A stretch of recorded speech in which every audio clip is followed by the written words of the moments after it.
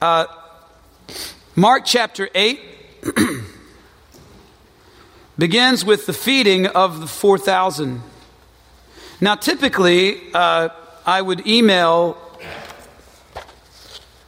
reference verses to somebody in the community who would then put them on a humongous screen behind us. It just says title, Steve Wiggins. That's not the title to my message. And now, okay, we at least have the scripture coming up. If you didn't bring your Bible, bring it in the future, because this is a Bible study, by the way. And so, but at least for today, we have scripture that'll be up here. We don't have time to turn back and forth to all of the different references. So if you wish, and you're a note taker, and I suggest that you do, you can take your little pencil and you can write into the margins wherever we stop.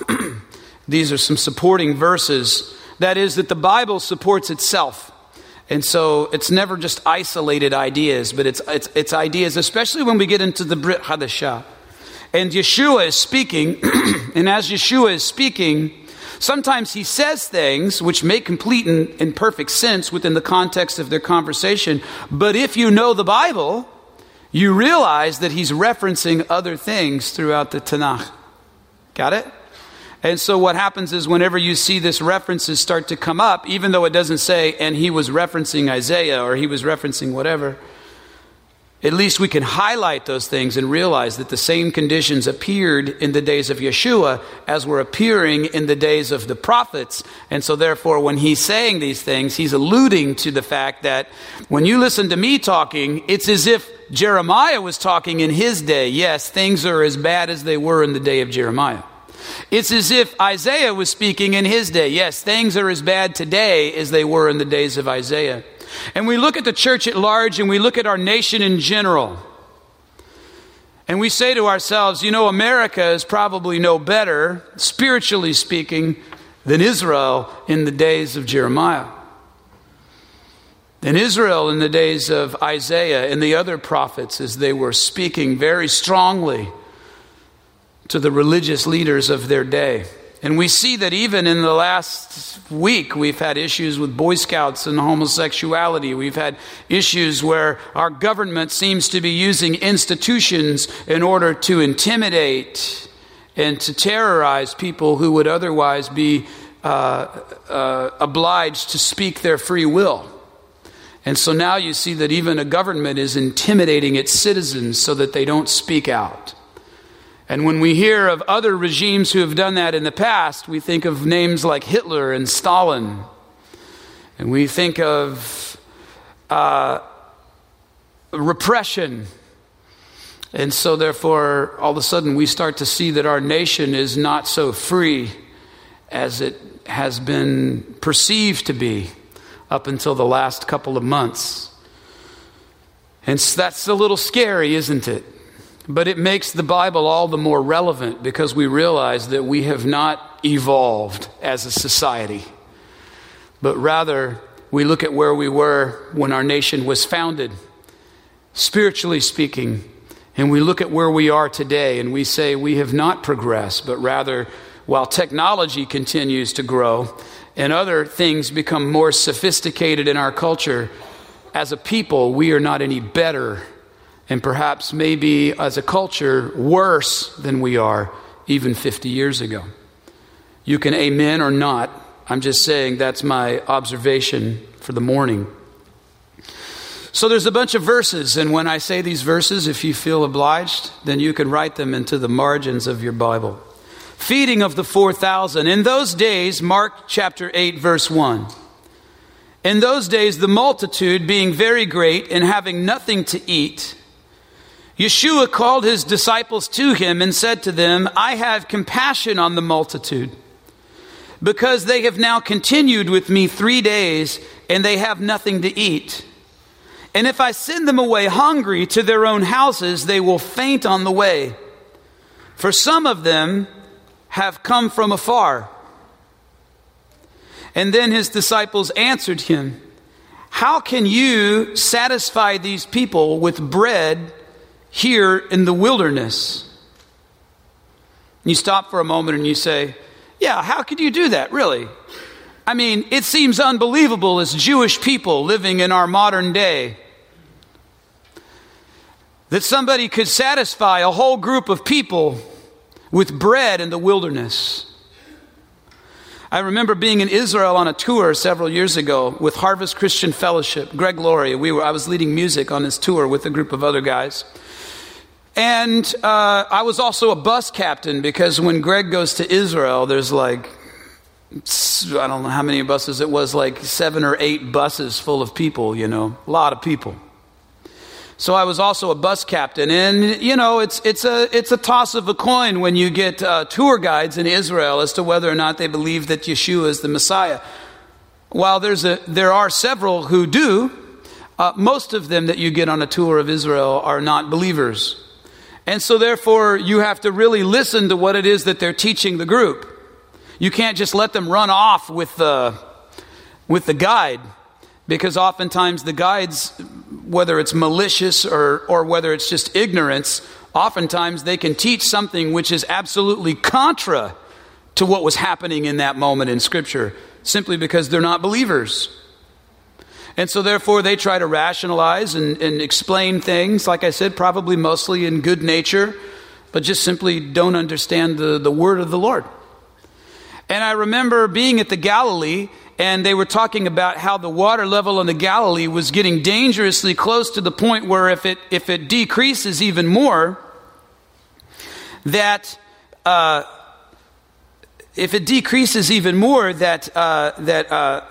it could become another Dead Sea. And so there was a great danger at that time. As a matter of fact, that danger existed until this year, when they had abnormal rainfall in Israel and the water levels of the Galilee started to rise again, back to safer standards. So I said to the people, once we were at the Galilee boat store there, where they sell you this and that. And I said, we got back on the bus. I said, we should pray for rain for the Galilee. Let's pray together for rain. And I'll never, the tour guide, it will not work. And I'm like, can you not just keep it to yourself? I said, what do you mean it won't work? It will not rain. It's still past the rainy season. It won't work. And I said, well, you see, that's why they call it a miracle. Okay, well, it's not going to work. It's not going to rain. Right?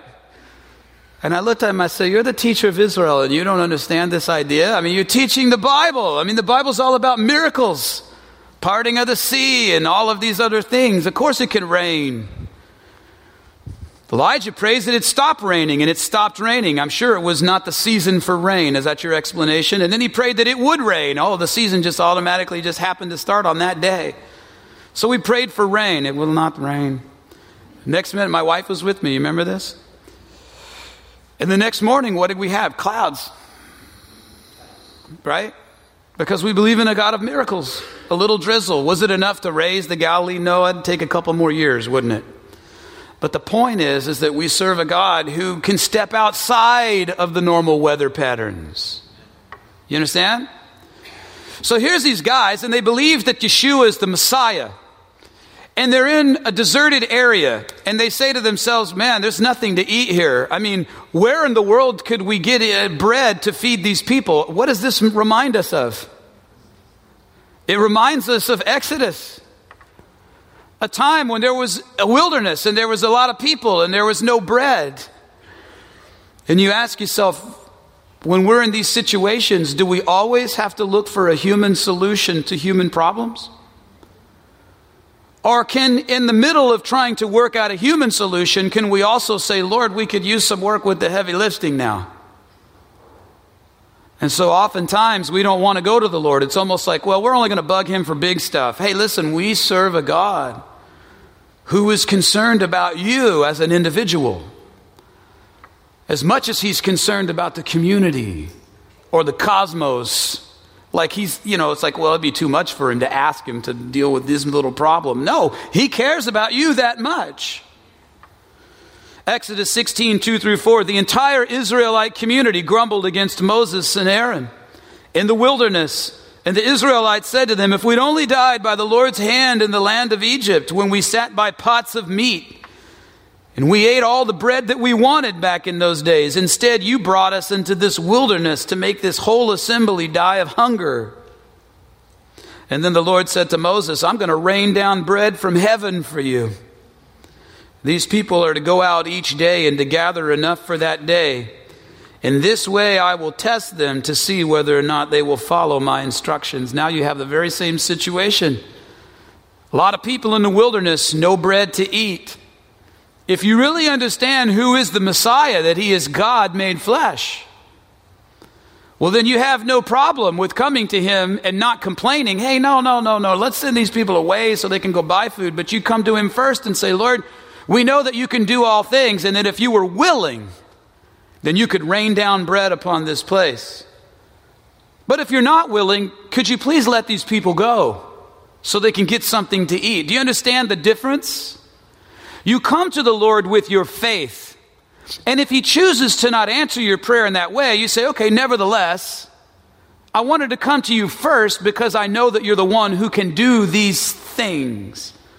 And they were still in the process of trying to figure out, we understand that he's the Messiah, but I'm not exactly sure how this whole thing plays out.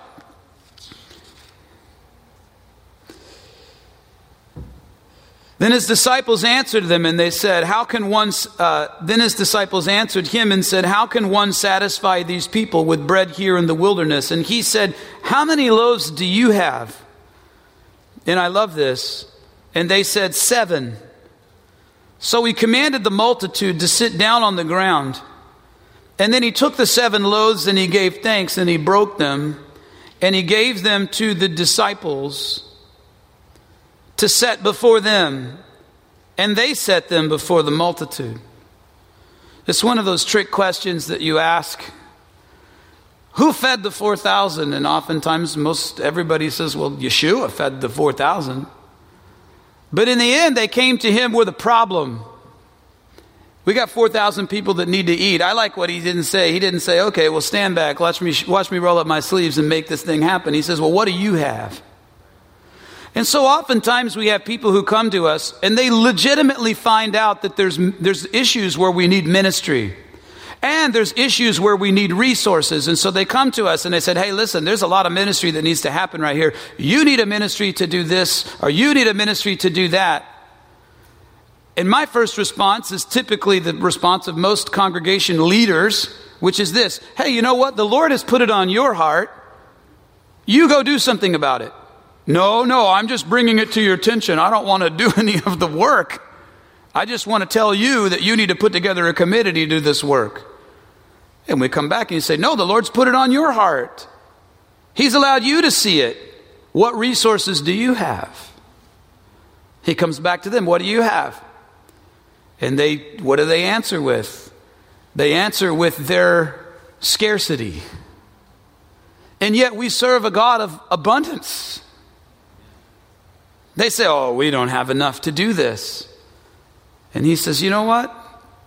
Let's see what you can do with what you have if I bless what you have. You see, when we go to the God of abundance with our scarcity and say, Lord, bless my scarcity, you'd be amazed at how far our scarcity can stretch in order to do abundant things through the power of the Lord. Amen? This is exactly the situation. They see that there's a need. They go to him and they say, you have to come up with a sort of a human solution, not even thinking that you could do a divine thing. And he puts it back on them. What do you have? Well, we don't have nothing. We don't have enough for us. There's 12 of us plus you, and we got a bunch of Klingons. You know what Klingons are, right? Whenever you're going out to eat dinner and there's a bunch of people and some of them are your friends and then some of them are just clinging on. We just have 7 loaves and there's 13 of us. And by the way, a loaf is not like you think of a loaf of Wonder Bread. If you've ever seen the loaves, they're not that big. Loaf's probably enough for one guy. And then he turns around and he blesses it. Do you see a problem in life? Do you see a problem in your life? Number one, are you willing to trust the Lord to do something miraculous? miraculous enough to stretch your meager resources in order to meet your great needs? And are you willing to trust him that he would do that very thing? Because I think these are the kinds of tests that he puts into our situations. And so oftentimes we want to ascribe something that is a test from the Lord. We want to ascribe that as if it is opposition from the devil. But not every time that you feel uncomfortable is that the enemy. Oftentimes it is the Lord providing a situation for you to come to him and to trust in him so that he can prove faithful, so that it would build your faith when you put your faith in him. And you don't look necessarily for a human solution, but you look for the Lord to work through your circumstances in order to provide for you. This is what we have faced here. Jeremiah 33:12 says this. This is what the Lord of hosts says. In this desolate place, without man or beast, and in all its cities, there will once more be grazing land where the shepherds rest flocks. I love that idea. In this desolate place, hey, you know what? We come to the Son of David, the shepherd of Israel, whose job it is to gather the lost sheep of Israel. And we come before him and we say, Lord, we need a miracle in our day. And we need for you to provide for us in a miraculous way. And this is itself the answer to prophecy. Verse 6, so he commands the multitude to sit down on the ground. And he took the 7 loaves and he gave thanks and he broke them and he gave them to his disciples to set before the people. And they set them before the multitude. And they also had a few small fish. And having blessed them, he set them also before them. And so they ate and were filled, and they took up 7 large baskets of leftover fragments. And now those who had eaten were about 4,000.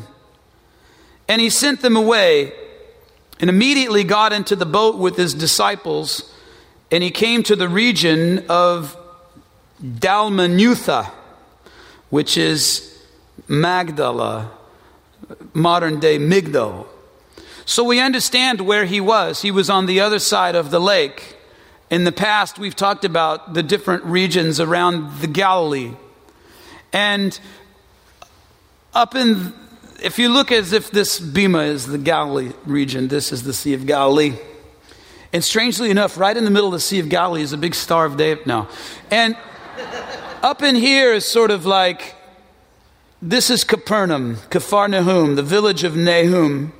And then down here is Tiberias. And then over here is what they call the region of the Gerasenes or the Gadarenes. We see this in Scripture. This was a religious Jewish community up in here. Matter of fact, they just, right outside of Migdal, they just found a brand new a brand new synagogue, a Jewish religious synagogue, which they believe goes back to temple era, which is amazing. And I actually got to go see it. I wasn't even supposed to go there, but I was with scholars. And just happened to be a Klingon. And down here in Tiberias, this is a Roman city. There would be no religious Jews there. Across the lake, whenever you hear him say, I'm going to the other side, over here, this would also be a Gentile side. So up in the northern Galilee, this section right here would have been Jewish, religious Jewish. And if there were Jews over here, they were kind of like people who live in Alaska or Aruba.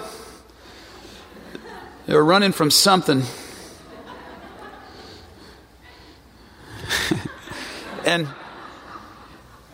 down here, they would have been sort of Greek-based and Roman. So whenever he says, I'm going to the other side, you got to figure out what side was he on to figure out the miracle that he does there. Because now it even makes more sense within the context of the Exodus. Because they've left Egypt, and now here they are in the wilderness, but they're yet to be in the promised land. And so now here he is on the wilderness. He's on the other side, but he's on the Gentile side. And so he's doing a miracle over there on the Gentile side for the people that are around him. Many Jewish people had followed him. But I would say that most of the religious who would want to kill him, perhaps they weren't following him over to that side at that point. And if they were doing it pretty boldly. And they were taking a risk of being on the other side because we don't know if the meat's kosher over there. We don't know if anything's kosher over there. And perhaps that was the greater dilemma. 3 days have gone by and these people have nothing to eat. And so therefore here he is providing for them on this other side. 2 Kings 4, 42 through 44, we see that this isn't the first time that this has happened. Whenever I've heard this preached in a church, I've never heard anybody reference 2 Kings 4. But now we understand that he's sending a greater message than just simply, I have the ability to provide manna, or I have the ability to provide bread in the wilderness. But you recognize that he is not the small p prophet, but he is the great P prophet that they're looking for. And he does something that we've only seen done one other time in the Bible, and that was done by Elisha, who was pretty important with respect to prophecy. 2 Kings 4, verses 42 through 44, a man from Baal Shalisha came to the man of God with a sack full of 20 loaves of barley from the first bread of the harvest. Man, I wish I could just preach on this, but I shan't. Elisha said, give it to the people to eat. But Elisha's attendant said, what? I'm going to set 20 loaves before 100 men? He says, give it to the people to eat, Elisha says. For this is what the Lord says, they will eat and they will have some left over. So he gave it to them as the Lord had promised, and they had some left over. Hello? You say, does Yeshua come in the power of Elisha?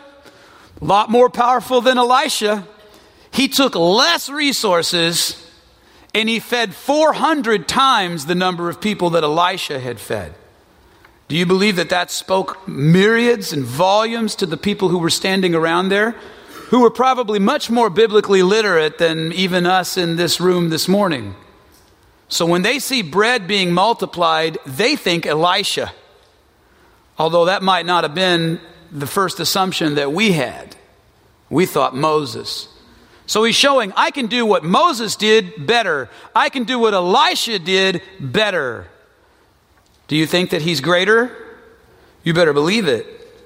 John chapter 21, verses 1 through 13, he says, after this, Yeshua revealed himself again to his disciples by the Sea of Tiberias. Now where was he? Well, the Sea of Tiberias would be like down in here. But Peter and the boys were from up in here. Why do you think they were in the Sea of Tiberias? Probably running for their lives. You know, we're fishermen and we know the Galilee, but how about we go to a different neighborhood?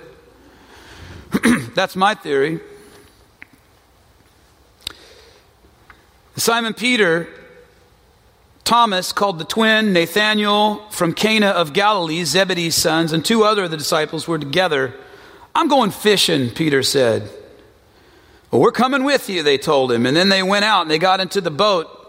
But at night they caught nothing. It reminds us of Luke chapter 5, right? Remember when Yeshua called the disciples? It's the next morning, they're cleaning their stuff. He says, hey, can I use your boat? And they're like, yeah, okay, push him out. And he's like, hey, how about we go out there and do some more fishing? And they say, oh, no, we're pros. And we've been fishing when pros fish and we have caught nothing. And this is definitely not the time to catch fish, especially in the deep water. He's like, yeah, kind of trust me on this one. They're like, okay, because you say so, we will. And then what happens? Mondo haul of fish. You see, the world says trusting in Yeshua is not going to lead to any level of success. But the Lord says, trust me on this. And so here these guys go. It's almost the same conditions as it was on the day when you see that he called them to be disciples. They caught nothing. But when daybreak came, so when had they been fishing? All night long, just like Luke chapter 5. But when daybreak came, Yeshua stood on the shore. However, the disciples did not know that it was Yeshua. Men, he calls out to them, you don't have any fish, do you? Don't you love that? No. All we need is a heckler now in Tiberias. Cast the net on the right side of the boat, he told them. I wonder if he was talking about the Gentile side. It really depends on which way the boat was facing, didn't it? And you'll find some. And so they did. And then they were unable to haul it in because of the number of fish. Therefore, the disciple, the one who Yeshua loved, I like that because John's like, he's talking about himself. He loved me. It's kind of like the Smothers Brothers, Mom always loved you best. Therefore, the disciple, the one who Yeshua loved, says to Peter, "It's the Lord." And then Simon Peter heard that it was the Lord. He tied his outer garment around him, for he was stripped, and he plunged into the sea, which is kind of funny. But since they weren't far from the land, about 100 yards away, the other disciples came in the boat, and they dragged the net full of fish. And when they got on the land, they saw a charcoal fire there, and fish are lying on it, and what? And bread. I think it's interesting, just a side note. You say, well, they're only 100 yards away from the shore. Why does he all of a sudden throw his garment on and jump into the water? If you ask me, I think that it's possibly because he was the only guy we ever saw that could walk on water. Otherwise, he would have just stayed in his work clothes and jumped out of the boat and swum. But he puts his whole garment on. And then he jumps out into the water. Well, he sinks like a stone, It's like everybody else just takes the short journey in while Peter's swimming to the shore. Makes me wonder if he thought, you know what? I'm going to show him that I'm faithful. I'm going to jump out of this boat. Which perhaps is teaching a whole other lesson, that whenever the Lord calls, that's when we should faithfully step out. But we should make sure that the Lord is calling, because I've seen a lot of people faithfully step out of ministry and sink like a stone. Because they wanted to do something good for the Lord that he never called them to do. He actually had a whole other plan for them. It's not that he didn't love Peter, and I don't even know if that's exactly what happened, but at least we can teach from it. He said, "Bring some of the fish that you've caught." And so Simon Peter got up and he hauled the net ashore full of large fish, 153 of them. They say that at that time there was 153 known people groups. So perhaps it's speaking prophetically of the fact that someday they're going to be literally fishing for men of all nations, because we know that indeed happened. Even though there were so many, the net was not torn. "Come and have breakfast," Yeshua told them, but none of his disciples dared to ask him, "Who are you?" because they knew it was the Lord. Yeshua came, took some bread, gave it to them, and he did the same with the fish. And the parallel that we're trying to draw is that you start to see a convergence of past miracles coming back again as he's reminding them, not only have I been resurrected from the dead, but here's sort of a short list of miracles that you've watched me perform. And the feeding of the 4,000 is one of them. When he took a little bread and he took a little fish, what? That they caught. He already had fish prepared for them, but he took some that they caught. And he made sure that they had enough, or maybe even more than enough, as he's speaking to them and he's encouraging them. And if you've ever stepped out of ministry and you feel like, man, that failed miserably, I'm never going to do that again. Don't do that. Just continue to seek the Lord and to say, Lord, all I ever want to do is be pleasing to you.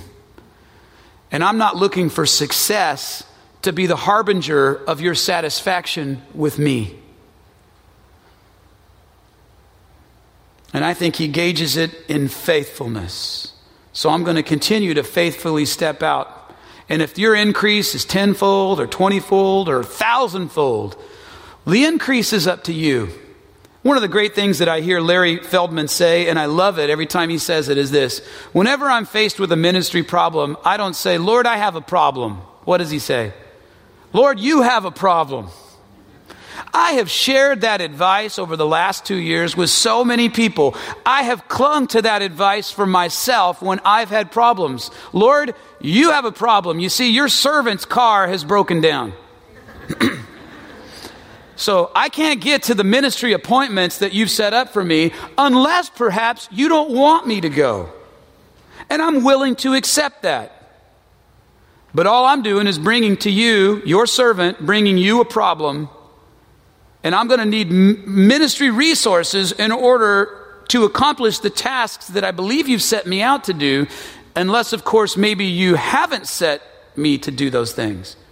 There's a time when the Apostle Paul, Rabbi Saul, as we call him here in Messianic world, he says, hey, I want to go to Asia, modern day Turkey. I want to go to Asia and I want to share the gospel. And the Holy Spirit said, no. And he continued to pound on that door. I want to go. And finally he says, nevertheless, the Spirit wouldn't let me do it. I wanted to do it. I had great plans. The Lord was going to do a great thing in my mind there in Asia, but the Spirit said, no, you can't do it. So therefore, when we have problems and we're serving the Lord, which you should be, by the way, we don't have problems. He has problems. So Lord, I'm bringing this problem to you. And if you want to solve it, so be it. If not, nevertheless, your will be done. I'm just a servant. And you're the one with all the sheep on 1,000 hills. You're the one with all the resources. So therefore, I'm bringing it to you. I think that's what he's bringing to their recollection. And then it says after he fed the 4,000 that they got in the boat and they went back to the Jewish side of the lake, back to Magdala. And when that happens, who shows back up again? The Purishim, the Pharisees. And there they are in number. Then the Purishim come out and they begin to dispute with him, seeking from him a sign from heaven, testing him. But he sighed deeply in his spirit, and he said, why does this generation seek a sign? Assuredly, I say to you, no sign shall be given to this generation. Hey, if you would have followed me to the other side, you would have seen a sign. You'd have seen signs that Elisha did. You'd have seen signs that Moses did, or rather, God did through Moses. God did through Elisha. And oftentimes we look to the Lord for a sign and we say, seeing is believing. Baloney. Believing is seeing. And if you believe and you're willing to follow him, he'll show you stuff you've never seen in your life. I've seen stuff, I can't even relay it all here. They put time restrictions on me as it is. The great things which the Lord does in my life all the time. Some things are so huge, it's like, oh, get out of here. And other things are just like, hey, I've got health. My children are safe. I mean, all of these things, this is the Lord working in our lives, sometimes in huge active ways, but other times in huge passive ways that we don't even notice. And yet his protection is with us and among us. We shouldn't have to ask him for a sign. Enough signs have already been given. We should believe in him. And then he'll show you things that he only shows to people who believe. Listen, you should read the Bible every day. Why? Because he will reveal to you things that he only reveals to people who read the Word. And if you've been reading the Word with us every day, independent of anything that I may write and send out in an email to you, and you go, oh, now that's pretty cool. I never thought about that, which I hope happens every day. But independent of anything that I may write to you, it's amazing what the Spirit has shown you just as you've committed to read yourself. And if that's happened to you, raise your hand. Anybody been reading the Bible and got to see? God shows you things you've never seen before. Why? When you say believing is seeing. And by faith, I'm going to have an appointment with you every day, Lord, in your word. And every day he will honor that appointment and show you the stuff that he only shows to people that are willing to follow him to the other side of the lake. And those who didn't have the faith to follow him to the other side of the lake, he comes back, he goes, hey, you want a sign? You should have gone to the other side of the lake. Ask these people. Because believe me, the Lord is not dead and miracles are not dead. It's happening all the time. But do you have eyes to see him? Do you have ears to hear him? And do you have hearts that are willing to receive it?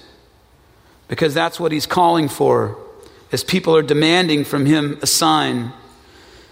Interestingly enough, we see him sighing at another time. Just in the previous chapter, Mark 7, as he's healing a deaf-mute person, verse 34 of chapter 7, just right before this, he says, then looking up to heaven, he sighed and he says, Ephatha, that is to be open. He sighs deeply within himself, as if, oh, this is laboring me. And I don't know if you've ever been around a bunch of negative people, but listen, man, there ain't nothing more worse for a leader than to be around a bunch of negative people. Because negativism, is that a word? I'm making up words up here, man. I went to Shabbat service and I heard a bunch of new words that never existed. Negativity. I don't even know if that's a word, but you know what it means. Listen, that spreads like leaven and yeast, spreading through dough. And it spreads a lot faster than positive thinking and faithful thinking, because it's so much more natural for us to be negative and to be faithless. And yet, enabled by the Spirit of God, we can live faithfully and we can live victoriously, even amidst people that are always negatively trying to take jabs at us, especially at our faith and especially in the culture that we live in right now. Speaking of Mark 12. Well, let's move on. Then these Pharisees came out and they began to dispute with him, seeking from him a sign from heaven and testing him. But he sighed deeply in his spirit and he said, "Why does this generation seek a sign?" I don't think he was just talking about the people that were alive that day, like, this generation. Whereas Ed could talk about his generation, which is very different from mine. And others of you that grew up in the hippie movement can talk about your generation, and I talk about my generation to my kids and they don't relate. But when he says this generation, I think he's talking about this generation, the greater generation, the overarching generation of unbelief. And how long am I going to have to deal with a people who I created to be a nation chosen to serve me, and to be a nation of priests to serve throughout the nations? It's that generation that I created by miracle. I took an old wrinkly man way past his prime, and I took an old wrinkly woman way past childbearing age. We're looking at a lady in her 80s. My wife, when she was pregnant with Asher, she had the most shocking news when she went to her OB in Loma Linda. She came home and it disturbed her for days. And there were a certain series of tests that my wife had to do that she'd never had to do with our other three. But now she comes to number 4 and she's like, "I've never had to do these tests." And the lady says, "Well, you have to do these because you're of advanced maternal age." I had to hold my wife back from hitting her. No, I didn't. But she came home and she's like, advanced maternal age?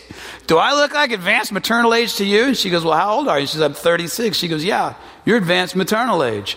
Can you imagine in your 80s? That's way advanced. But from a miracle. Because we think oftentimes the chosen people, and if we look at it within terms of modern history, just in the last 100 years, and you think of the chosen people, people think of, well, there's Jewish people, and there's Arab people, and there's Europeans, and there's Africans and Asians, and the Lord has just chosen these people over those people. And if we think of it that way, we feel like that kid at dodgeball that's like, "I didn't get chosen. They chose the ghost man over me." If you remember kickball, then you remember Ghost Man, but whatever. That's a person that doesn't even exist, but when you don't have enough people on the team, Ghost Man's on first base. Oh, whatever. I was so bad they chose Ghost Man over me. You know what I'm saying? It's like the nations look and they say, why would God not choose us? I mean, Asians have good qualities. I mean, Europeans are smart people. We make Mercedes. See what I'm saying?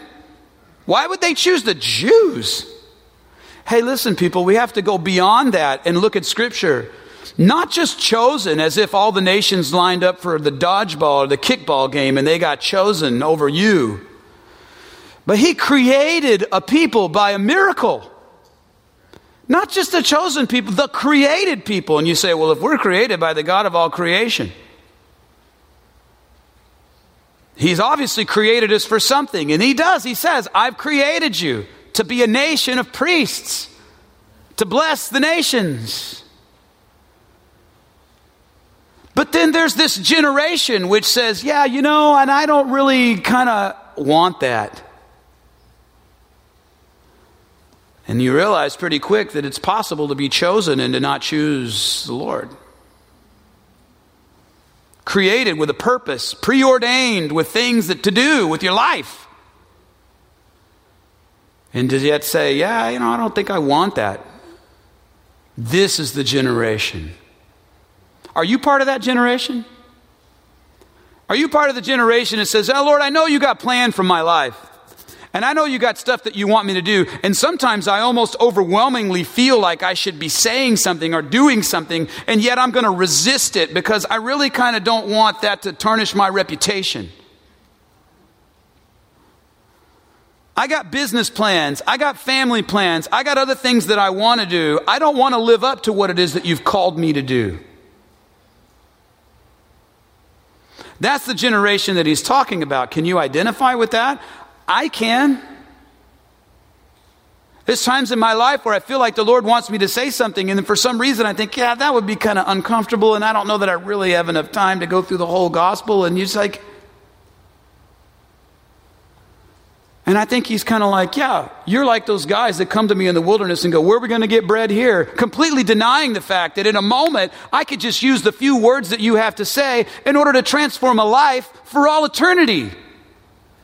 And sometimes I think he even looks at me and he's like, how long am I going to have to deal with this generation? And if we can understand that, then we can understand the importance of being bold and the importance of believing as if we see. And say, Lord, we don't need a sign. We've seen enough signs already. We're just going to faithfully move forward, and we're going to let you provide whatever increase that you're going to provide. And if you choose to not, well, that's okay. Because the gospel never goes out void. It's never wasted when we throw it out there and we cast the net, as it were.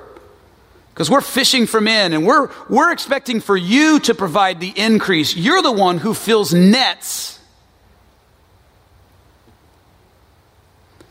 We're just the ones who are going to faithfully throw the net on the other side of the boat. In a time where fish shouldn't even be caught. When I started teaching here a few weeks ago, I started sharing at the end of the message, and I'm going to do it today. I just said, hey, listen, if you're here and you say, hey, you know what, I want to believe. I want to give you an opportunity to believe. And I had a few people that are like, hey, Jewish people don't do that. I'm like, well, the Jewish people in this book do.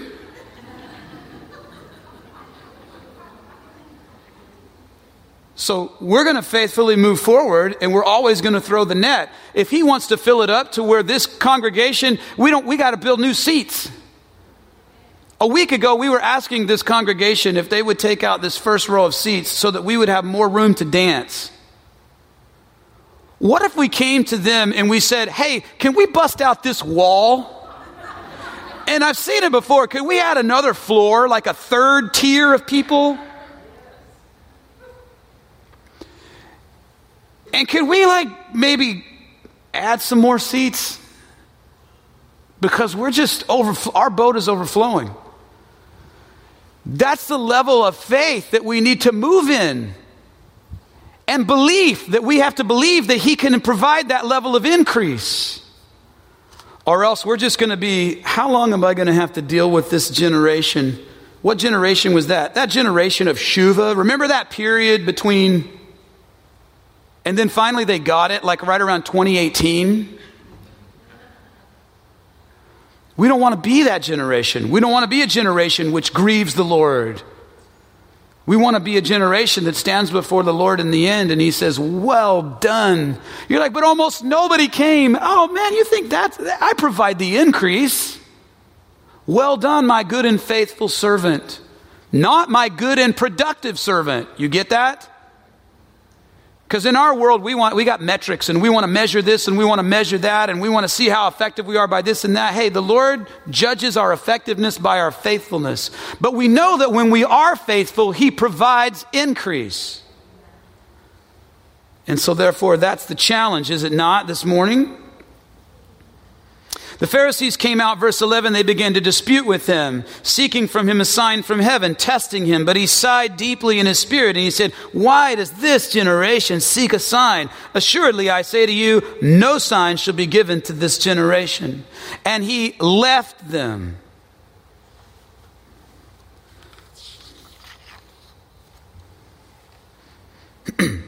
And getting into the boat, he departed for the what?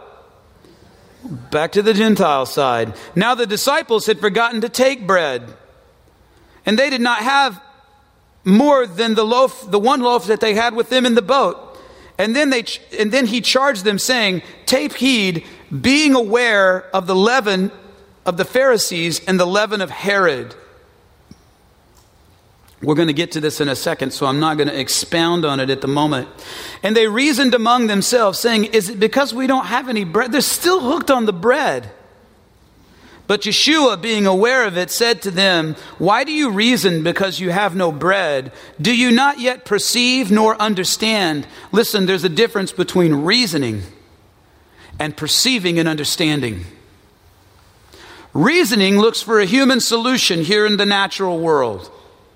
Perceiving looks at your situation and remembers the same situation in the Bible. And if you can remember the same situation in the Bible, then you can see how that situation ended. Therefore, faith comes by hearing, and hearing from the word of the Lord. You start to see these situations in the Bible happening in your life, and you start to perceive, hey, wait a minute. The enemy's doing something here. And the Lord, that means the Lord is doing something here. Wait, and you start to perceive.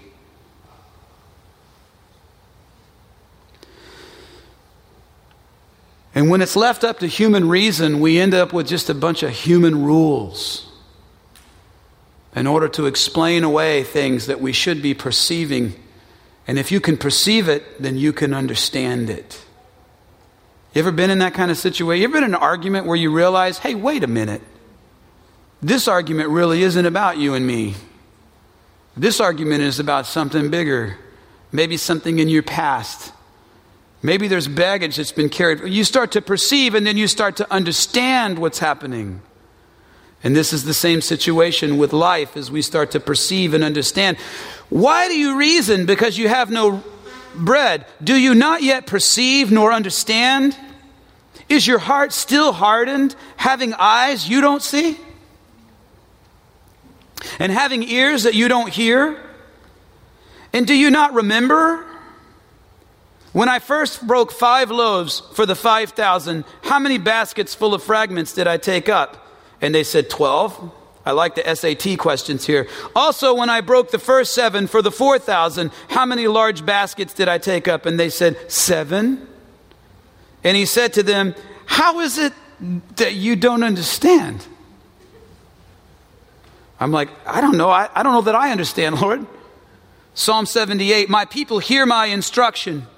Listen to what I say. I will declare wise sayings. I will speak mysteries from the past. Things that we have heard and known that our fathers have passed down to us. I think we already start to see a problem. We must not hide them from their children, but to tell a future generation of the praises of the Lord, His might, and His wonderful works that He has performed. When people don't see biblical connection, do you know why it is? It's because they're biblically illiterate. And do you know whose job it is to teach the Bible to your children? Yours. So if your children are not up to speed with the Word, it's because you haven't taught them. It's not the job of the Shabbat school, although they're working very hard to teach your children the Bible. But ultimately, people don't get their values from Shabbat school. They get their values from mom and dad. So while they may learn a lesson in Shabbat school, they're going to weigh that against their value system, which they've learned from you. But if their value system, which they learned from you, is consistent with the Word, then they have a higher probability of perceiving and understanding. This is not a New Testament idea. This is Psalm 78, verse 5. He established a testimony in Jacob, and he set up a Torah in Israel, which he commanded our fathers to teach to their children, so that a future generation, children yet to be born. Hey, what about that generation? Yeshua says, how long am I going to have to suffer through this generation? What generation? The generation which is ignorant of the word. If these people knew the word and they knew all of these Bible stories, they would say, he's doing stuff Elijah did. He's doing stuff that Moses did. He's doing stuff that only the Messiah should do. But because they haven't, and as what I like, the responsibility doesn't solely lay on the life of the individual, but rather ultimately on the generation of the parents. But don't push your parents too hard. The generation before them probably didn't teach them either, nor the generation before them. So now what we have is a culture of church, quote unquote, which has risen up, which is highly functional, biblically illiterate. And we learn how to work within the context of the community. We know when the songs start, we start dancing. We know when the liturgy starts, we stand up here, we sit down here. We learn things. But those are not the things which ultimately will support you through life. What supports you through life? This revealed by the power of the Ruach HaKodesh, the Holy Spirit. And that's why, if we have 90 days, let's spend it reading this. And my teaching is arbitrary. Verse 7, so that they might put their confidence in God and not forget God's work, but keep his commands. And then they will not be like their fathers, a stubborn and rebellious, what? Generation. A generation whose heart was not loyal and whose spirit was not faithful to God. John 7, 14 through 17. And when the festival was already half over, Yeshua went up to the temple complex and began to teach. And then the Jews were amazed and they said, how does he know the scriptures, since he hasn't been trained? You want to see something that peeves Steve Wiggins? That we have to send our kids to seminary. Seminaries should send their students to us because we are biblically literate, or we will be if we continue to maintain our present trend. Yeshua answered then, saying, my teaching isn't but mine, but it's from the one who sent me. Who taught Yeshua? Well, it's kind of a trick question. But in the context in which he answers them, well, I got what I got from my Father. Where'd you get what you got? If anyone wants to do his will, he will understand whether the teaching is from God or whether I speak on my own. You want to do God's will, then you'll know. But if you're bent on not doing God's will, you're always going to find some human solution as to why you shouldn't believe in Yeshua. Verse 22, and then he came to Bethsaida, and they brought him a blind man and begged him to touch him. And so he took the blind man by the hand and he led him out of town. I got to tell you, I've been in a few congregations and somebody says, hey, you know what, I really want to know the Lord. I'm like, okay, well, first thing you got to do is leave this church because they ain't teaching it. It's really hard to think that and feel that in your heart. I'm just saying, I've been there. I say, look at the fruit of this congregation. The best thing for you to do on your spiritual journey is to take the journey out the back door and go to a place that teaches the word right and divides it rightly. I'm not being judgmental with respect that I'm not pointing out any particular congregation. I'm just saying, I felt that way before. He took the blind man by the hand and he led him out of town. And when he spit on his eyes, which seems bizarre, and he put his hands on him, he asked him if he saw anything. And he looked up and he said, I see men like trees walking, which is bizarre. And sometimes I wonder if Yeshua overcorrected his eyes or whether he undercorrected his eyes. If he undercorrected him, it's like, oh man, he's really good with the preaching, but he's not really good with the optometry. But I almost wonder if he allowed him in the midst of this to see prophetically men like trees walking. And I just say that because Jude, verse 12 says, these are the ones who are like dangerous reefs at your love feasts, and they feast with you, nurturing themselves without fear. They are like waterless clouds carried away by the wind. They're like trees in late autumn, fruitless, twice dead, pulled up by the roots. I just wonder, because so often it's taught, well, maybe this guy didn't have enough faith, and so Yeshua really couldn't heal him. What? Nothing's impossible for Yeshua.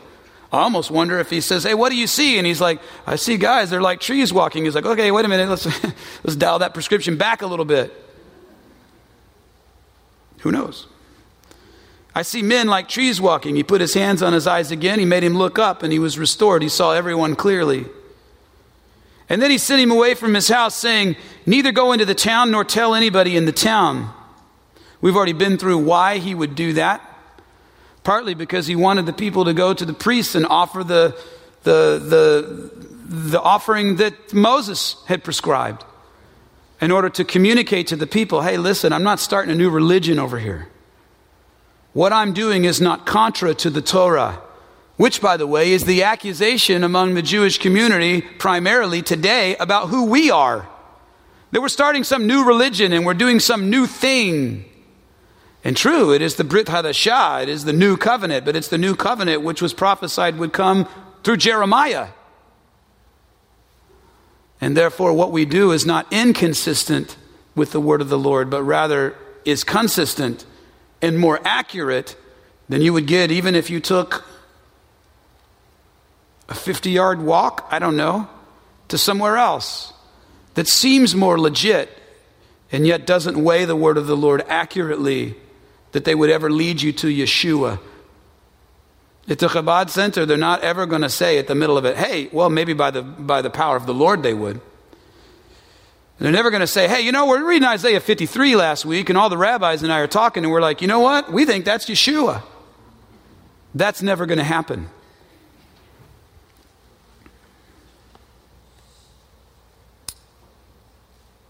He says, don't go into town or tell anybody in the town. Verse 27, now Yeshua and his disciples went to the town of Caesarea Philippi. And on the road to Caesarea Philippi, he asked his disciples, saying, who do men say that I am? And so they answered, John the Baptist. Some say Elijah, and others say one of the prophets. But he said to them, but who do you say that I am? Which is more important. And Peter answered and said to him, you are the Messiah. And then he strictly warned them that they should tell no one about him. What's interesting about that whole situation is that when Peter confesses that he is the Messiah in another part in the Gospels, he says, and right you are, because man did not reveal this to you, but my Father in heaven has revealed this to you.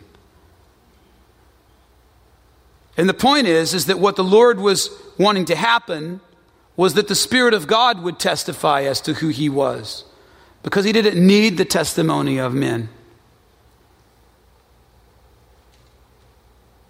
Verse 31, and he began to teach them that the Son of Man must suffer many things and be rejected by the elders and the chief priests and the scribes and be killed, and after 3 days would rise again. And he spoke this word openly. And then Peter took him aside and began to rebuke him. But when he had turned around, he looked at his disciples and he rebuked Peter, saying, get behind me, Satan. Not that Peter himself was Satan, but that this philosophy which had woven into Peter's belief was itself from the devil. Peter wasn't of the devil. The ideas and the words, and it makes sense because when we go back to verse 15 of this chapter, he said, beware of the leaven of the Pharisees and the leaven of Herod. And so you realize that the ideas of who is Messiah and who is he supposed to be and why, how is it that Yeshua could never be the Messiah? You can go to websites today online. Rabbis say there's impossible that Yeshua could be the Messiah. And they give all these reasons why they think that he couldn't be. And you know what? If you spend too much time on there, you might start believing it yourself. There's been many who've left the fold because they had the leaven of the Pharisees, as it were, and the Herods. The Pharisees, which is, hey, these are religious reasons why he is not the Messiah. And the Herods, they sort of represent the worldly reasons why you shouldn't believe in Yeshua. And he's already told them to beware of it. And now you start to see that Peter still believes that when the Messiah comes, he's going to be that great military leader who's going to rise up and defeat the Romans. And he goes, listen, I know that sounds like wishful thinking to you, but to me that sounds like Satan. Because it's contra to my plan, which, by the way, has been outlined in Scripture all the way through Scripture. Who will the Messiah be? What will he do? And ultimately, what is his mission? And I'm telling you what my mission is, and yet you're telling me that that's a lie, that you have a better plan for my life. And believe me, the Lord is telling you what is his plan for your life. How often do we look at the Lord and say, no, I had a better plan and you're messing it up? Because then you may hear him say to you, get behind me, Satan. Verse 34, and when he called the people to himself with his disciples also, he said to them, whoever decides to come after me, let him deny himself and take up his cross and follow me. He says, listen, I have to be hung on a Roman cross. It's going to happen. And if you want to follow me, you have to be willing to pick up your own. Because a death sentence in this world is not a death sentence for the believer. So they may kill you. Did you know that there's more martyrs who have died in the 20th century than who have died in the history of the world up until the 20th century? Martyrdom for people who believe in Yeshua is an everyday thing in places like Egypt, Iran, and maybe even places here in the United States. We just don't get them so highly publicized. But believe me, people are oftentimes asked to pay the ultimate price for their faith. But I like what Jim Elliot said, who himself was a martyr. So obviously he said this before he was martyred. He is no fool who would give up what he cannot save in order to obtain what he cannot lose. You're no fool to give up what you cannot save, your life. You can't save your life. In order to obtain what you cannot lose, the grace of Yeshua, the Messiah. Have you come to that point in your life where you said, you know what? I'm willing to trust in Yeshua. And I'm willing to live my life in such a way that it would be utter foolishness unless there was a resurrection for the dead. But because I believe that there is, I have the freedom to live as boldly as the Lord calls me, trusting on him for the increase and not my efforts. Although I'm going to work like it depends on me, and I'm going to know that it all depends on him. Does that make sense? You miss that, you've missed the essence of what it means to be a believer. It's not just about signing a card or raising a hand or walking down an aisle. It's about being willing to live a life devoted to him and to believe his word and to trust in his ruach, his spirit, to guide you to the places where he calls you. In the midst of great opposition, that you would have peace, because your peace is not in your conditions, but your peace is defined by your object of your faith, the Lord. And knowing that he has a plan and that he's in control and that his character never changes. And he loves us. He says, for whoever desires to save his life will lose it. Whoever loses his life for my sake and for the gospel's will save it. For what will it profit a man if he gains the whole world and he loses his soul? I don't know if this preaches well in Orange County or not. But I think that there's a few people that may be in our culture that may be seeking to gain the whole world. And who cares if you do? I got to tell you, I love a Lamborghini. It's just beautiful, isn't it? The other day we're driving by Fashion Island, and I don't know what was happening, but like 4 Lamborghinis all drove by me. Everyone, woo, woo. My wife's like, look at the road, Stephen. I'm like, did you see that? Who cares if you gain a fleet of them and you lose your soul? Everything in this world is going to burn. Even the Lamborghinis. It's all going to burn. So don't let that be your main pursuit in life. Is it wrong to be successful? No. By God's grace, we can be successful. Is it noble to be in poverty? I don't think it's noble to be poor. What's noble is to faithfully seek the Lord and let Him guide you. Some will be guided into great abundance. Some will be guided into great poverty and even martyrdom. But it doesn't make God any greater for the rich man or any worse for the poor man. He's the God of all creation, and this life that we leave is just a vapor. And the question is, what are you going to do with the life that He's given you? For what will it profit a man if he gains the whole world and he loses his own soul? Or what will a man give in exchange for his soul? I got 5 Lamborghinis, Lord. Is that enough? No. For whoever is ashamed of me and my words in this adulterous and sinful generation, the generation which makes the Lord sigh, of him the Son of Man will also be ashamed when He comes in the glory of His Father with His holy angels. Let's all bow our heads. You say, Steve, I don't want to be ashamed of Yeshua. And I definitely don't want Yeshua to be ashamed of me in the last days. Or in any day for that matter. So what good thing must I do to inherit eternal life? Well, the good thing is there's nothing you could do. You say, that's not good news. There's nothing I could do. What's great news?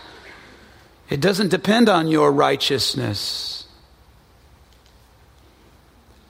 To paraphrase an old hymn, my hope is built on nothing less than Yeshua's blood and righteousness. It is He who has paid the penalty for our sin debt. And He paid it in full, which means that every sin you have committed, or every sin that you could ever commit, has been paid for by Messiah. And the real question is, have you turned from your sin and have you received it? And as I said, I'm never going to stop casting the net because I don't look for numbers to be my result as to whether or not I should be doing something. I just look to the Lord. Lord, what are you doing? And I think the Lord's saying, Steve, throw the net out. There's a few fish in this room, as it were, who need to trust in me. And if you're here this morning and most of you are,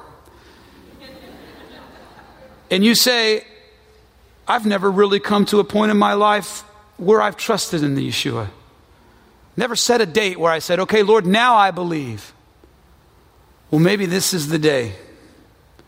It's my birthday today. This could be your spiritual birthday, the day when you were literally born again.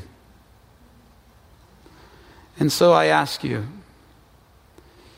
if you're here and you say, I want to trust in Yeshua, would you raise your hand? Because I'd like to pray for you. So wherever you are right now, just raise your hand and I'll lead you in a prayer where you can ask the Lord to take control of your life. Anybody in this room? Just raise your hand.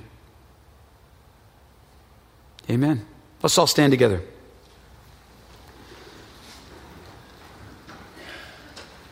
If you're not on that email list, you should be on it. Come see me. Give me your name. I'll put it on a piece of paper. Tomorrow morning, I'll put it onto our website. And if you have friends that don't know Yeshua in a saving way, they need to know Him. And at least you know you can bring them here, and they're going to be given that opportunity to cross that line of faith, that faith that says, I believe. Now help me with my unbelief.